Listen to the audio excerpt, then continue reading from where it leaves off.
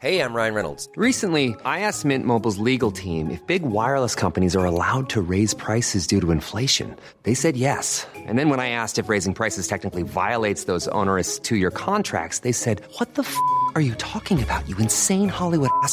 So to recap, we're cutting the price of Mint Unlimited from $30 a month to just $15 a month. Give it a try at mintmobile.com/switch. $45 up front for 3 months plus taxes and fees. Promo rate for new customers for limited time. Unlimited more than 40 gigabytes per month. Slows full terms at mintmobile.com.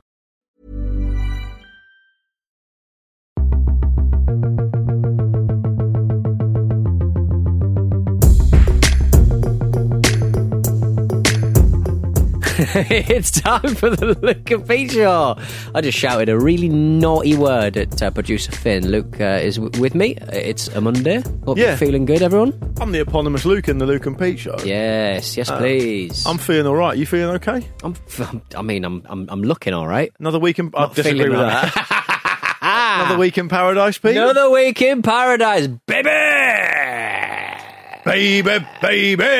We're going to go on and talk about some of the subjects, but for the Luke Pete Show. Some of the subjects. And Luke said, we're probably going to need some more stuff to front load the start of the show. And I reacquainted myself with Deer Shedding Velvet. We're going straight in with that. I reacquainted myself with it.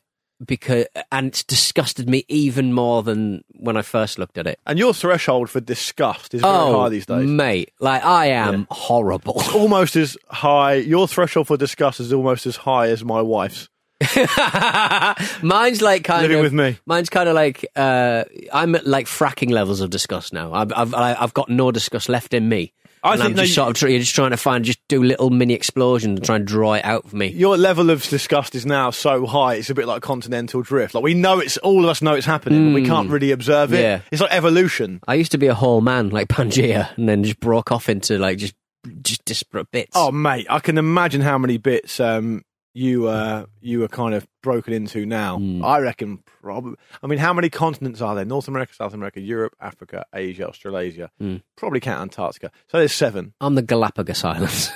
Yeah, I'm just in bits. You're Lonesome George. Is he dead now, Lonesome George? I'm going to look that up. Who's Lonesome George? He was the last surviving tortoise. Oh well, he'll still be around, won't he? Of the old Charles Darwin trip. Oh no, he died in 2012, mate. Oh fuckings. That's awful. That's awful news. I think it's a bit, personally, I think it's a bit embarrassing. And fair enough, he was the rarest creature in the world. You can have that, George. Yeah. No one can take that away from you.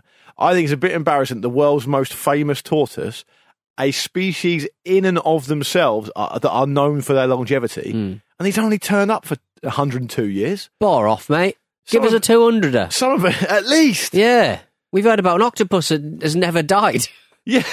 And that whale that's 400 or some shit. Well, there's the Greenland shark, which apparently lives for hundreds of years. There's a bowhead whale, which lives for hundreds of years. There's apparently the Greenland shark. I don't think it's been absolutely observed, but based on the study of it, that there's reasonable evidence to suggest that the Greenland shark can live for 500 years. That's incredible, isn't it? Can you imagine how much derision it would have for the Gen Xers of their lives? You know what I mean?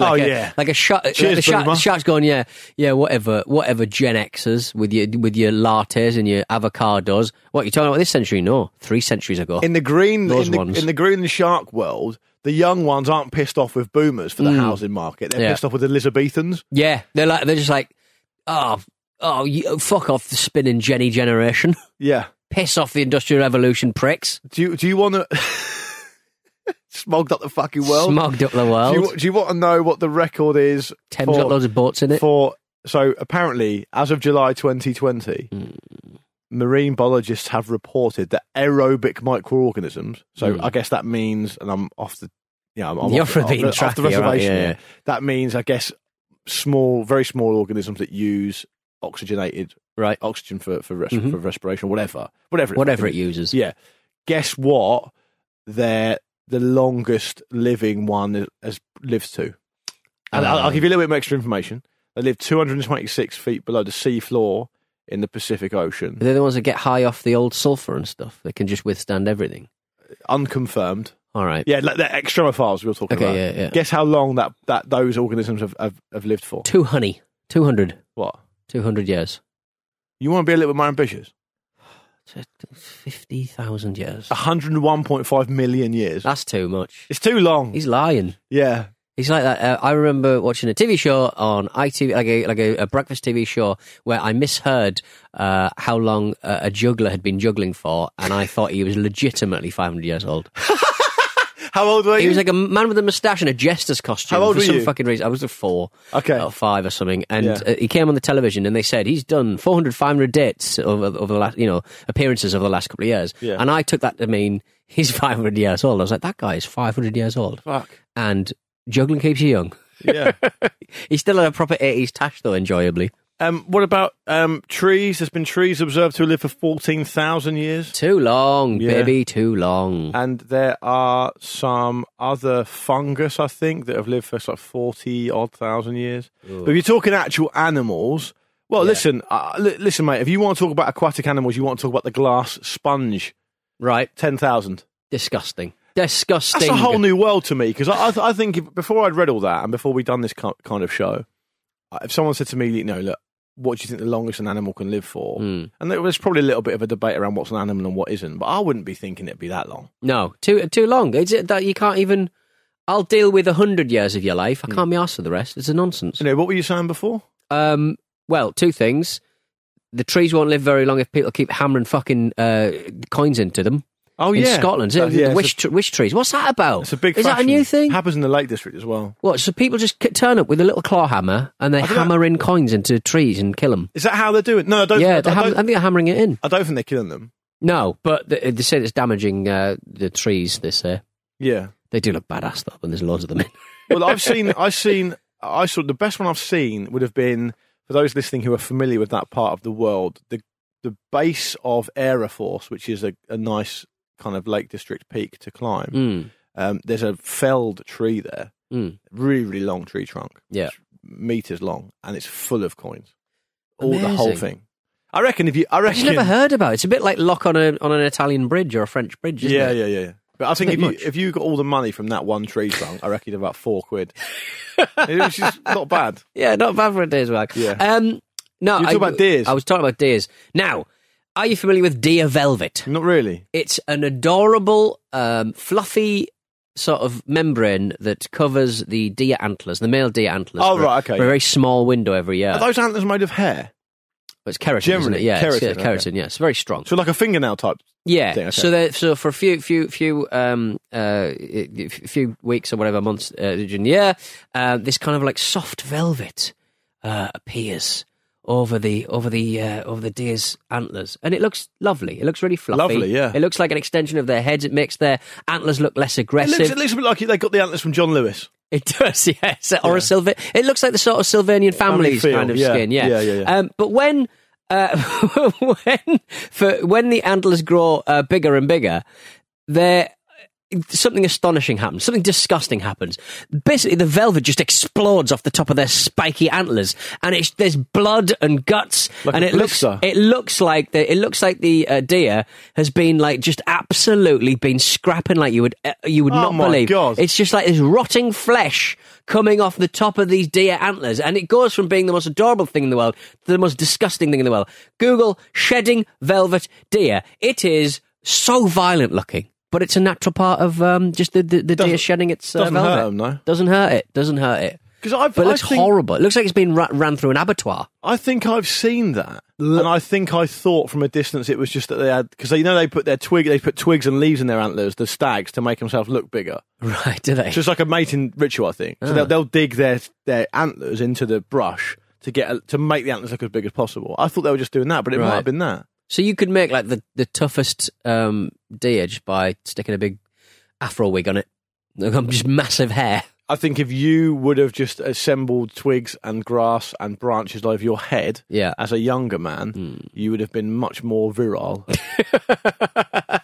I mean, if that's possible. People wouldn't discount it. No, it's completely impossible, to be quite frank. Yeah. But so give that a Google, people, because that really shocked me. Up there with elephants with boobs, to be quite frank. Awful stuff. Well, actually, not even just limited to elephants, like a load of different animals suddenly just appearing with boobs. With boobies, yeah. And exactly. and the old remember we had that chat about why you never saw a T-Rex penis or balls? Yes, and the whole point is just, I think, or with booze, I think the whole point is because lizards are different, basically. Yeah, lizards are different. That's what the emails came in as. Yeah. Pete, Luke, no, I saw that on Blue Planet. Lizards are different. Lizards are different. Just David Attenborough said it. Can I just tidy up a bit of admin from last week's shows? Yeah. We had some final results in our Linda Lusardi versus Hitler sword fight poll. Mm-hmm. Linda ended up with 66.2% of the vote in the end, so good on her. Well done, Linda. A consistent performance, actually, because at the time of recording, I think she's about 68. 66, yeah. So she didn't actually lose too much of the vote. Smashing. And the other piece of admin I wanted to say is that I completely forgot to say a couple of weeks ago, I went to the US, and you asked me what I did there, and I told you a few things that I did. I didn't tell you that I went ice skating, right? Oh, right, okay. And that's not that interesting in and of itself, but I was with the in-laws, and they're all like natural-born skaters. So my wife does regular ice skating sessions down near where we live. Her brother went to like state championship with his ice hockey team at college, or whatever it was, maybe high school, actually. Her dad played ice hockey till he was in his 50s. And so what I'm trying to get at is that, like, it's okay to be bad at ice skating, but it looks worse when you're the only one there that can't do it. It's basically they can't do it really well as well. It's like going swimming with, Adam Peaty's family. I'm quite a good swimmer, but I can't skate. Right. I'm quite good. For me, who's been skating about 4 or 5 times, I reckon I'm all right at it, which what does that look like in reality, though? I can go backwards. Can you? I can go backwards. So that's actually decent, right? I can do a little pirouette if I need to. No, you can't. I can do a little pirouette. How did you know how to do that? Roller disco. Is it the same thing then? Yeah, same thing, isn't it? Just with blades on your feet. And more jeopardy if you can fall over. If you fall over. Do you go with the full? If I said to you, right, we're going ice skating in a minute, and here's some elbow pads, some knee pads, and some good ice skates, you're away, are you? Yeah, I'd have a lovely time. Do you have elbow pads and knee pads? I don't know. I just thought you might want them for protection. Yeah. Speaking of roller booting, roller skating, you call it? Yeah, not rollerblading. I think I had roller boots rather than it was kind of like a 70s disco kind of Saturday afternoon roller disco for the kids. Where the kid, when I was 16, I would just go around. That's a bit old for it, isn't it? Well, maybe not that old. Then, maybe about 14. It's sort of going round and run around while they play sort of. I got the key, I got the secret. That's nostalgic for me, and I didn't even do it. It's nice. Yeah. The reason I say that is because Millhouse Leisure Centre, that's where they count all the votes. Where? When they find out Millhouse Leisure Centre, that's where they count all the votes. Where they go, Hartlepool's declared. Oh, declare for UKIP again. What, and you whizzing behind them in a roller boot? Yeah, exactly. Putting your fucking ballot in. Sorry, I'm late. Screech into a hole. But a guy I live with at uni, Richie Scottney, great guy. He is an editor now for Sky Sports. He's a cracking fella. Yeah, I lived with him at uni for a couple of years. He was massively into roller hockey, which I didn't even know was a thing until I met him. And it's a brutal sport. So it's a little bit like like ice hockey, but with rollerblades, presumably. Roller boots. Roller boots, yeah. Okay, right. And that would interest me more because you'd be more still. Are you allowed to take the gloves off and start wailing? Don't think so. But he was I'll be honest, he won't mind me saying this. I'm sure he's not now, but he was a fighter. And he was well into his boxing, and he was tough. Right. And he had a massive scar on his nose and kind of mouth from a roller hockey dust up. Right. Okay. So I think it can be quite brutal. Can get a bit tasty. Yeah. With people who play ice hockey into their 50s, do sort of the more mature leagues, and I'm sure your father-in-law will probably correct us. Like, do you punch each other in the face? Nah, it's not really a thing. They don't do it in college hockey either. No. It's only in NHL. So when Larry was playing, he was playing with, when I saw him, he was playing with Mimi's brother. So it was like an all-ages team. Right, okay. I guess he's just good at it, and so he was able to do it, and he was still in pretty good shape. So there was a mixture of different ages. I would say it's probably like, it would be like having a five-a-side team where you'd actually have a team, but it's just five-a-side, basically. It was basically like pick-up. Right, I see. Hockey, basically. Okay, yeah. Okay. But yeah, so and the other thing that's interesting about that is roller derby, which is kind of a bit of a subculture, isn't it? I cannot. It's always mates, female mates who have tattoos, just really into that. Very punky. And then every weekend they're just damaging themselves. Yeah, I think it's quite but I don't know what the rules are. I've watched a bit of it. I don't know what it's all about. It's just people pushing each other over and hurting themselves. So really. one of them tends to have a star on their helmet, which means they have to lap the other team. Right, okay. But then your team has to support them by stopping the other players and stopping the other person. It's horrific. It's quite brutal. It's really brutal. And the one I saw a video of it where the rink was banked as well, almost like a velodrome, which is quite cool. I went for I've gone all over the houses here, but I went for a dog walk around Hadley Castle, and round the back of there's like a park, and a lot of it was used for the 2012 mountain biking and stuff. Oh, cool! And I was skipping down the rocks and stuff. Well, that's the legacy the Olympic Committee wanted. Exactly. Yeah, me skipping down there, going, "This is easy." Yeah. Was it quite steep? It was just really like loads of different rocks and stuff, and I was like, God, they will have had to have meticulously put this kind of route together and stuff, and it goes all over the place. And it was, I mean, you would not want to go down there on a bike. That's ridiculous. Absolutely I think ridiculous. we would all like to see you. We'd all like to see. Yeah, well, you know. Have you got a mountain bike in the garage? No, I haven't. No, just take me scooter. Take your moped down it. That'd be mad. By the way, before we go to a break, I wanted to ask you about, because we mentioned this on the Football Ramble late last week, about you going to was it Cliveden House or Cliveden House? Yeah. Okay. Yeah. What is it? Cliveden House. Cliveden House. It's where the Profumo affair happened. Huh. Where Keeler and them got Where caught. is it?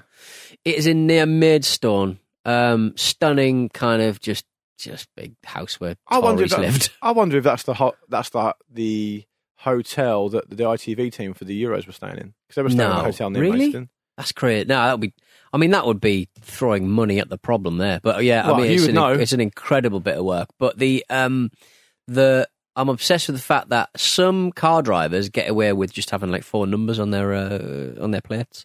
Yeah, you can have any approved number if you personalise. No, but this is like it's just numbers. Just throw. Yeah, you can do that. No, you need letters in there, don't you? Nah, you do. Do you? Yeah, I think so. Yeah. So my point is, Guernsey number plates, they don't have MOT, they don't have road tax, but they have this kind of like numbering system where. How do they even get the cars here? Well, exactly. So it could be like 123 or 143, and that's your whole registration plate. Right. And it's black plate, silver letters. It looks really badass, and that's why rich people put them on their Rolls Royces, because it's really unique classic. And it's classic. But I was like, I was like, why are they allowed? Why does everyone else have to have like either personalised number plates or my classic DU 67 or something? Don't give it out. Why? What are they going to find out? I drive a Fiat. Well, you might get advanced number plate recognition. You might get a parking fine or something. Oh shit! Yeah, maybe. I don't know how that would work. But a situation where they're allowed to import. They're allowed to have them in the country for like 6 months, and they got to get rid of them or re-register them as a car here. You're not allowed foreign number plates, I realise, after a certain period of time. When those kind of wealthy Middle Eastern guys bring their cars over to just hoon around Mayfair once a year. Got to take them back soon. Is that what they do? They're literally like taking your car on holiday, basically? Yeah, pretty much. And there are companies that do that. The guy next door to me, I think I said before on the show that that's his job. He sort of moves cars around the country and beyond. Yeah, but around the country is easy enough. Yeah, it is easy enough. Just drive it. I mean, it's designed for it. You put it on the truck. You would not interest someone on a long distance. Well, you want to drive like an F1 car down the motorway. Do you know what I was reading the other day? When I went to the airport to go to the US, we parked in the official Heathrow Airport parking. They're planes, mate. They don't need registration. Oh, is that what it is? They fly. You would not believe what they get up to up there. Yeah, I couldn't believe it. I couldn't believe the range. No, and I read that. So what people do, because Heathrow parking, if you don't book it in advance, can be quite expensive. Right. So there's like a kind of other industry. It's grown up around major airports where you basically hire or you rent or you buy a big piece of land and you set it up as a car park. Right. And you just charge cheaper fees, right? They all look not all of them, but some of them look a little bit kind of ropey.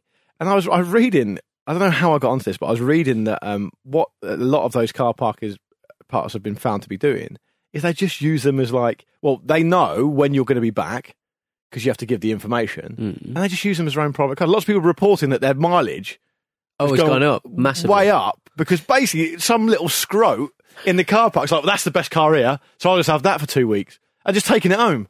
Oh, why would you not just take your own keys, though? Why would you hand over the keys? Because you can valet park and all the rest of it, yeah. Jesus. Yeah, that is... naughty, isn't it? That is naughty, and it's a high-risk manoeuvre, one would say. Imagine if you crashed it.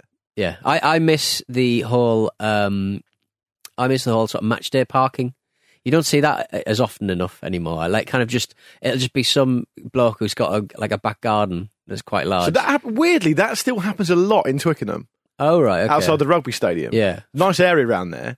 And people I've seen time and time again, because my wife and I go we go walking on the river quite a lot. That's really nice around there. It's a nice summer's day, you go for a walk on the river, and you have to go through that part of Twickenham to go wherever it is we want to go.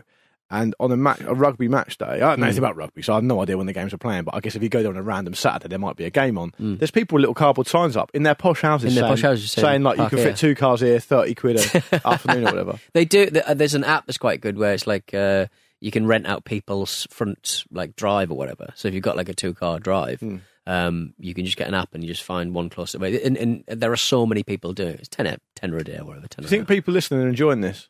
No, look. If this is the first show you've come to, the first episode, we don't do that much about cars. We've had shedded velvet. We've had before we go to a break, animals. I would like to go back to the car park chat. Thank you. Okay, sorry. Why does every new car park you park in require a different fucking app? There's like a million competing apps. I've got like 7 different apps on my phone. I'm just pay by phone. That's all I use. Yeah. That's the one here. I don't want to talk to anyone. Ring them up and go. Ugh. No, pay by phone is the only app I've ever had to use. Yeah, no. In Southend there are 5 different competing companies. I must be lucky because Dulwich Park, where I sometimes drive, and here that's a go by park or whatever. Yeah, is pay by phone. That's wild. Absolutely pay by phone, baby. All right, listen. If you're listening to this in the car and you do park in a minute, make sure you pay. It's not our fault if you don't. No. Let's have a quick break. When we come back, we are going to do some emails. Of course, I'm actually going to do one about a man on a cycling trip. I bloody enjoyed it. I don't know if it's true, but it was just great. So we'll do that. So don't go anywhere. We'll be back just after this. We're back at the Luke and Pete Show and your emails. Luke, do you want to kick us off with your aforementioned cycling one? Yeah, so regular listeners to the show will know that I put a little line at the top of each email just to remind myself what it's all about. And then I revisit it later and I always get entertained by it because I'm someone who likes to please myself. Liam Roberts and his mates have a time of it on a cycling trip is the title of this email. Mm-hmm. So we'll let Liam pick up the story. He says... what does he say? Hearing your show on Monday last week, talking about Ian Botham walking a steady 4 miles an hour, followed by your chat about TV in which contestants had to stay awake for as long as they could, reminded me of an ill-fated night when I was a student on a cycling trip. Cast your minds back to 2012, guys, because this is when this takes place. Liam says, in 2012 for the summer, 2 friends and I cycled to Amsterdam from Dunkirk. The trip taking a few days there and back. All round, it was a brilliant, brilliant time, but the end was a horrific tale of endurance. Have you heard this story, Pete? No. On the final day of Sunday, we had around 120 kilometres to cover to get our ferry at 4 a.m, which when you're sleeping in a tent and waking up at the crack of dawn didn't seem too bad for the amount of time we had. Fast forward 70 kilometres, we'd ridden, we'd stopped for a few bevies, and we on the outskirts of the town of Ostend, Belgium, around 6 p.m. 3 hours cycle from the finish at a steady pace. So far, so good. Okay. This is when one of the riders' axles broke on his back wheel. At first, we didn't think it would be a problem. I rode to the town to try and find a bike shop, but nothing was open as it was a Sunday, so I rode back to the group. Next, we tried to look for a train, conceding that we might not be able to make it. No trains on the Sunday, no buses either. In the end, at around 8 p.m, so 8 hours before the ferry, we decided that we were going to have to walk it. We calculated that if we walked 4 miles an hour for 7.5 hours with a few 10-minute sit-downs, it would be achievable. This was very much the Belgian beer and student delusions of invincibility talking. We set off, 2 riding slow and 1 walking, taking it in turns to spread the load. One of the group had a speedometer and planned to let us know if we dropped below the speed. It wasn't difficult to start with, but it rapidly got worse. 10 p.m, everyone started to flag from the beers and the exercise. 12 midnight, puncture on one of the bikes, no more inner tubes, no time to stop. 1 a.m, last bike gets a puncture, so all 3 are now walking. 1:30 a.m, run out of water.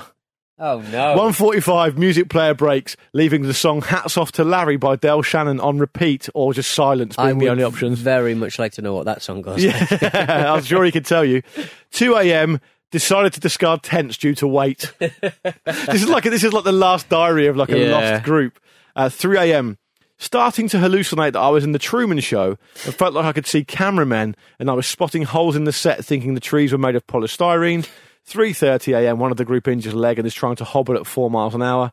3:45, wrong turn. 4 a.m, ferry leaves. 4:01 a.m, our arrival. Oh, well done.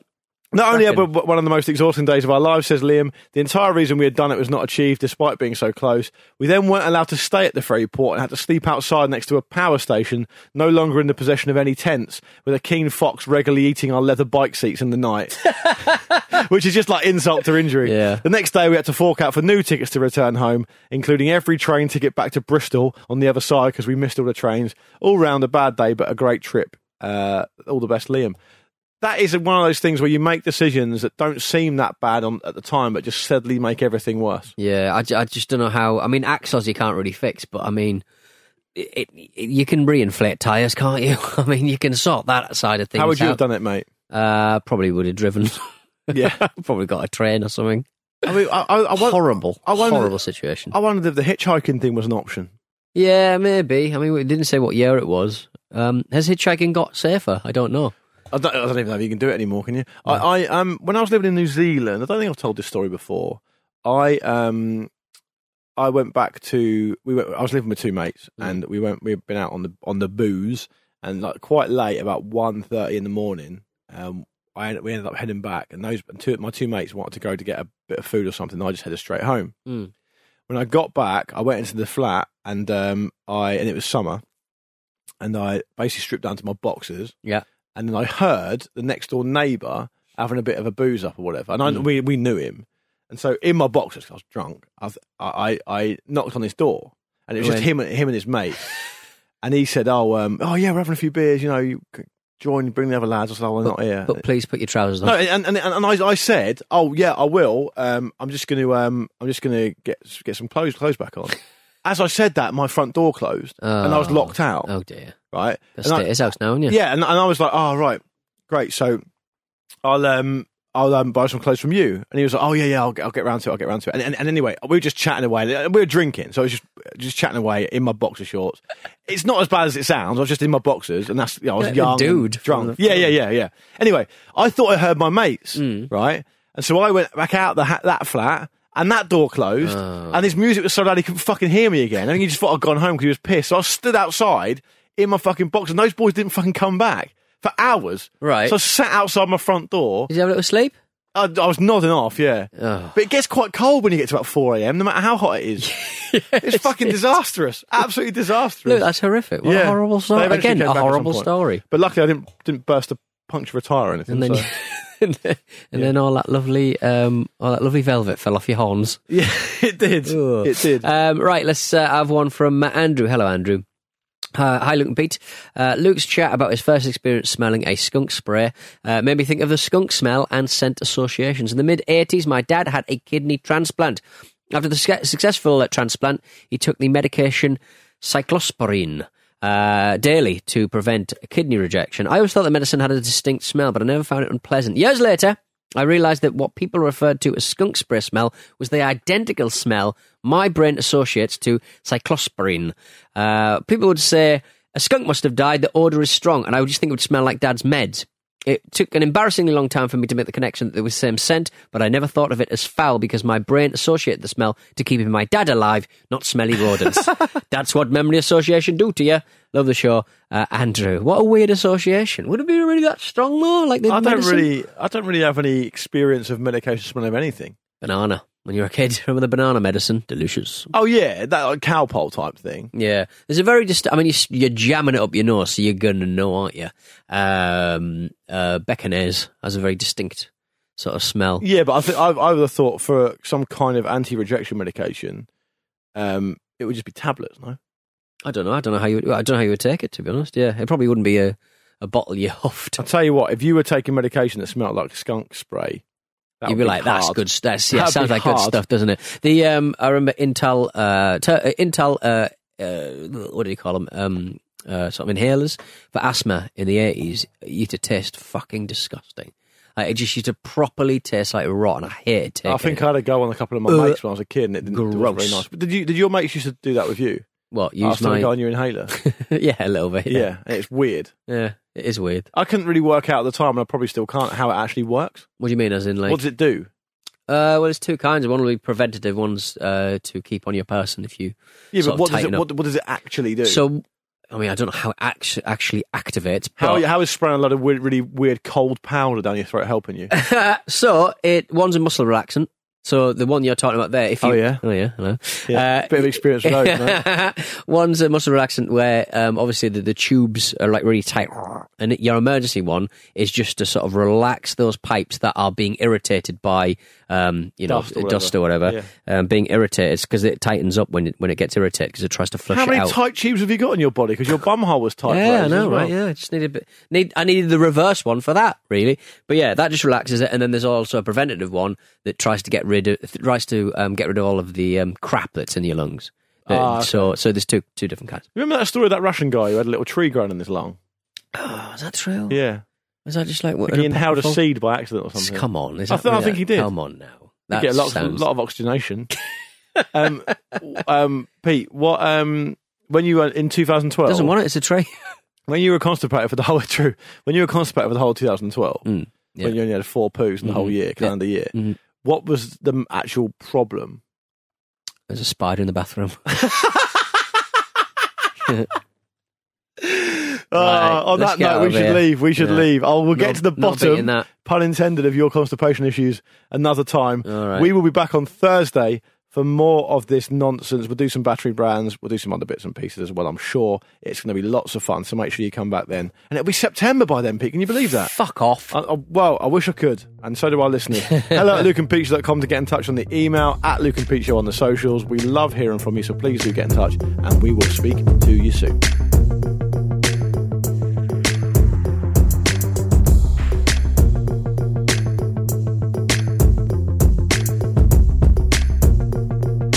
Luke and Pete Show is a Stack production and part of the Acast Creator Network.